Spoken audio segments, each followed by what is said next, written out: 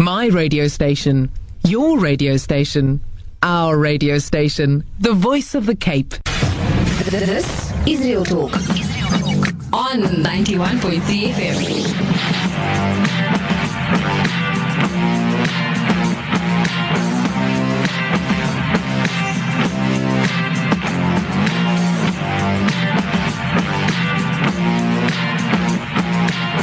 Assalamu alaikum. Yes, that it is Real Talk on 91.3 FM, Voice of the Cape Radio. Shukran so much for having us in your company all the way up until 9 p.m. Unfortunately, there's only a little bit of like a half an hour left that you have with us, but we'll make the best of it.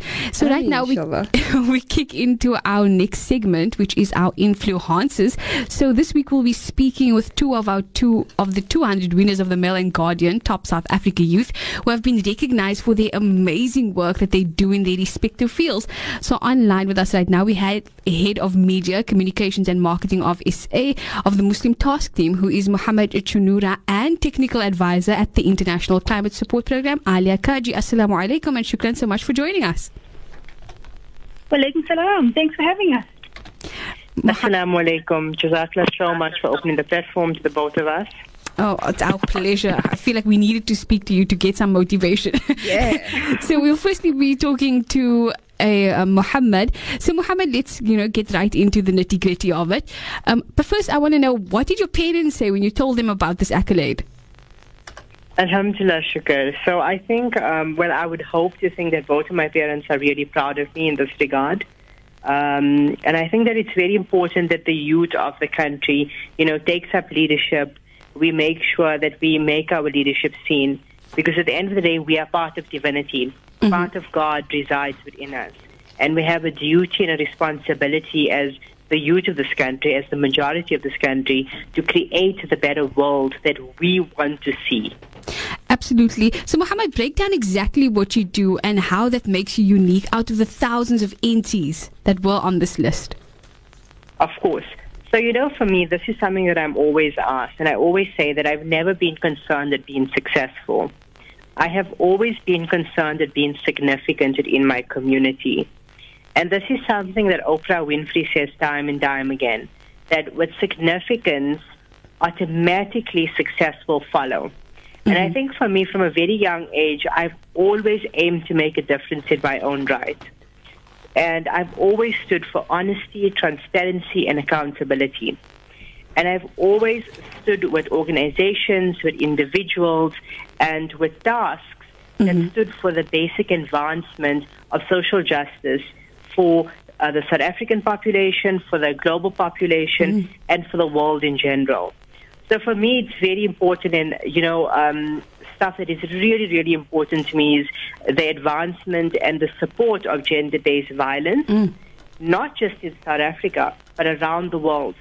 And to make the world understand that no matter who the person is that is perpetuating gender-based violence and abuse against children, they have to be taken to task.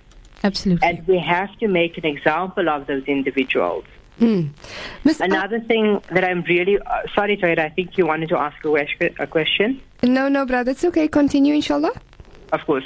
Another thing that I'm really passionate about is cancer awareness. And on the 3rd of June 2020, I was actually really inspired by Nadia Jafta when she took the pledge, when she went bald for cancer. And on the 3rd of June 2020, I decided to remain bald for the next 2 years of my life. For one, raising awareness around cancer, and for two, to help the Cancer Association raise the much-needed funds that they need.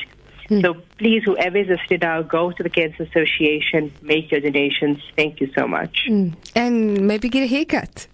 Of course. Definitely. So, Alia, let's bring you into the conversation. I firstly also want to know, what did your parents say? Who was it that congratulated you first when you told them about your achievement?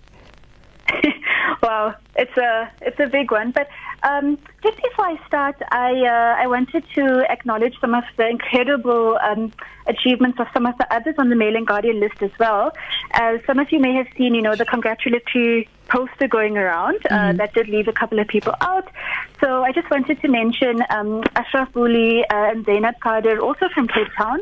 But, some of those who've also been shortlisted for their work, such as Irfan Mangera in Joburg, doing amazing work with youth clubs. So I think I really wanted to honor so many others on the list and off. And I think part of the celebration when that list came out was a little bit strange, a little bit surprising.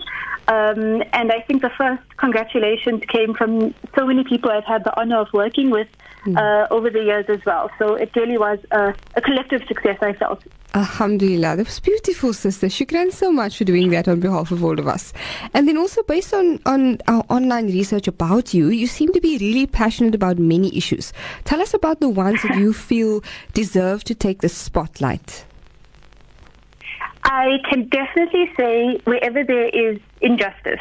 And I think to place the victims of injustice should definitely be the ones who should be able to express their own stories and express their own lived experiences. So I honestly never felt I'd make a list such as this one. It is an honor, even though strange, because I've been involved in a few different places. But I think the theme and the lessons that come from Islam as well are wherever you see an injustice, you need to say something. If not with your hand, if not with your tongue, then at least with your heart. So I think over the years, growing up, I learned a little bit more about the world and how injustices can happen in different ways, shapes, or forms. You learn to speak against it, or you learn to at least view it or understand it in different perspectives. So whether it's communities that are badly affected by mining, whether it's standing together in solidarity with women who have not been allowed access to mosques, or my personal passion and my day-to-day work is working in climate change, where looking at it from an injustice perspective, those who are least at fault of the climate crisis that we find ourselves in will be disproportionately impacted the most. And so I feel this thread does, carry over in many different aspects just in the world. And so how do we respond collectively, and how do we respond with the same kind of passion and motivation? Before we continue and move over to Brother Muhammad, I just want to ask regarding climate change. How do we justify fighting for a change we won't maybe be able to see? And how do we go about doing that? So I'm really, really, really inspired by collective action. So you might see or have heard in the climate change space, we always speak about, your own personal carbon footprint, taking flights. Some people have gone vegan, and whilst on an individual level, that's really that can be impactful in a lifestyle change. But I'm really inspired by collective movements that join together in solidarity to really, really push for change at a government level, at a national level, and even at an international level. So, for example, in South Africa at the moment, there's something called the Climate Justice Charter.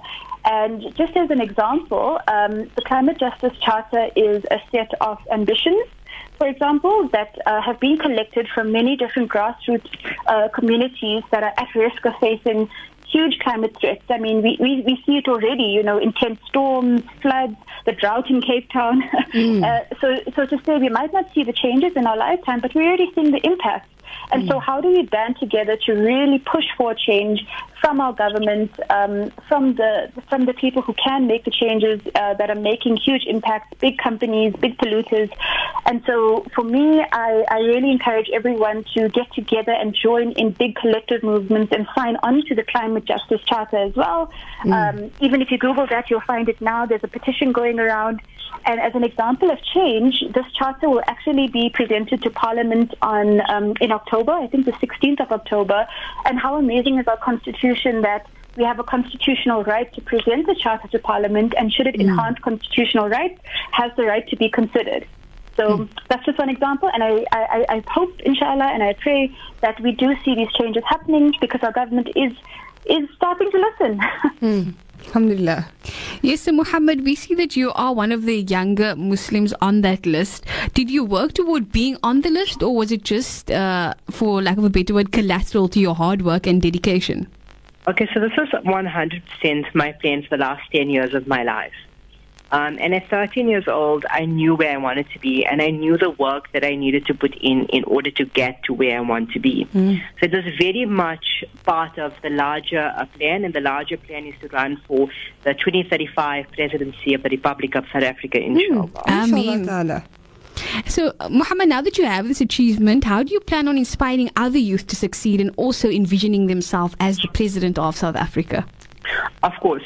And I think, and this is something that I've mentioned before, on other podcasts that I've done, I actually done a similar podcast with regard to Shamla Ramjawan, who was actually honored with a doctoral degree in humanitarianism. And I told her, we hear all too often this term from the leaders of now, the older leaders of now, where they say that we are the future as the youth. We are not the future. We are the here. We are the now. We are here to occupy space. We are here to occupy the titles. And we need to make sure that we take up those spaces, we occupy those offices, and we make our leadership seen. I think that is very important. Absolutely. So, Muhammad, you were speaking earlier of being an activist of the cancer awareness, and you said you shaved your hair. So how do you use your voice and your platform to speak out against these atrocious acts that we see come with gender-based violence? 100%. So as a youth and as a male with a platform, I think that it's paramount to speak on gender-based violence.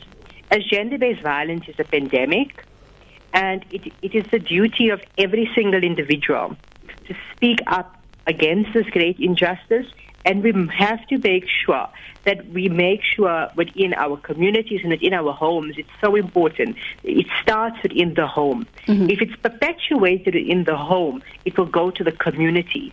And if it goes to the community, it will then go out to the rest of the nation and the world. So everything starts in the home. So we need to make sure that, equal rights, respect, dignity, tolerance is in the home initiated, and then it can only be initiated out into society. Absolutely. And then can I just say, because you were speaking of equality, so how does Islam tie in with the goals that you have for society? 100%. So this is something that both we are taught both in Quran and in Hadith, that wherever we find ourselves, we have to make sure that we are pushing for justice, honesty, and equality. And we have to ensure that we use our voice and our platform for the betterment of society as a whole. And I think that it's very important that the youth does this, because the youth is the now, as I've mentioned, and we have the responsibility of shaping our future. And we can do it, and we can have an amazing future if we are required and if we are going to put in the work that is needed for that future. And Alia, let us delve in a little bit more as to what it is that you do as well. Tell us more about your career and how did you get to where you are right now? How are you feeling about where you're at? I hope it doesn't sound too much like a CV. But I studied environmental sciences at campus in Johannesburg, and eventually I started working with KPMG. So I was in a unit called the Climate Change and Sustainability Unit, where we worked closely with companies to try and manage their environmental impact, or at least raise awareness in a corporate space. And so at that stage, sorry, I feel like this is a TED talk now.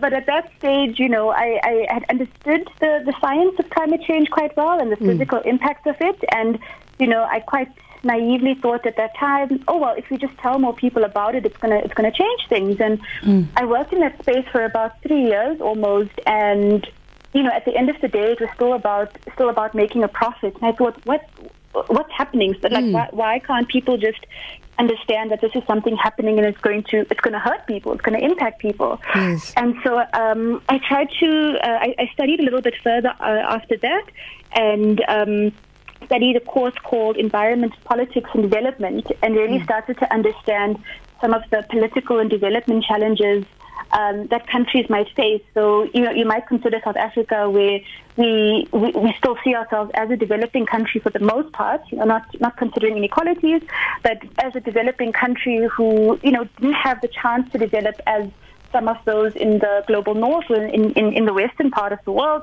where we still need to develop, and how they say that happens is burning fossil fuels, still growing the economy, still producing, still manufacturing. And so I learned about some of the political impacts of that. However, at the end of the day, the climate crisis still brings much devastation and much damage. So when I finished studying, I ended up working with an NGO called Action Aid that worked very closely with a social movement called Mining Communities United in Action, or Mining Affected Communities United in Action, called MACUA. And what the social movement was about, and where I learned a lot of the groundwork in grassroots activism, was about how are you affected daily? How are your lived conditions in where you stay, where you are every single day? And mining is such a hugely important sector in South Africa, historically, most of all.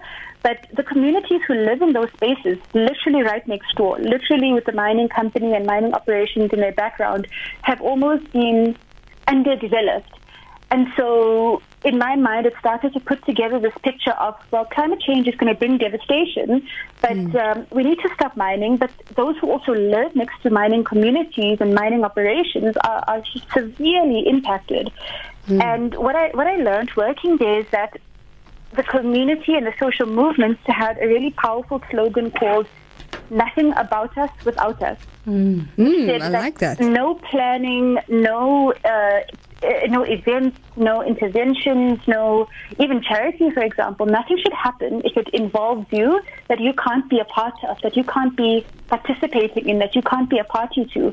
And so I wanted to really, put to use some of my training and my studies in the climate change space, and then my experiences, or getting to witness what's happening in our own country, in the mining towns. Yeah. And try and, maybe, what's the word? It's a very consulting word, but upscale some of those efforts to really try and change either, policy or how we implement policy. And so right now, you'll see my current role. I'm what we call a technical advisor with a development company. But we work directly with government in South Africa to help implement or influence our national climate change legislation. May Allah allow you to achieve your goals there, inshallah. Ameen. Inshallah. Ameen. Thank you so much for that. And then finally, Muhammad, what do you suspect your 2021 holds, and how will it make a difference for the people in this country, since you've been planning your future since you were 10? Okay, so 100,000%. So I am actually in the process of running for City of Johannesburg council elections in the 2021 elections. And I think that will give me the opportune platform to make sure that service delivery and social justice, the way that I see it, can be implemented in the best possible way for our people. And I think that it's very important that, these offices are taken up by the youth. All right, perfect. So, shukran so much to Alia Kajee for joining us, as well as Muhammed Choonara, who were one of two of the candidates from the Mail&Guardian Top 200 South African Youth, or rather the winners, not candidates. Yes. Shukran so much for joining us this evening on Real Talk. Jazakallah so much. Thank you. Jazakallah. Shukran so much. Have a beautiful evening, inshallah. Absolutely. So with that, we just head out for ad breaks, and when we get back, we serve you the best of Real Talk.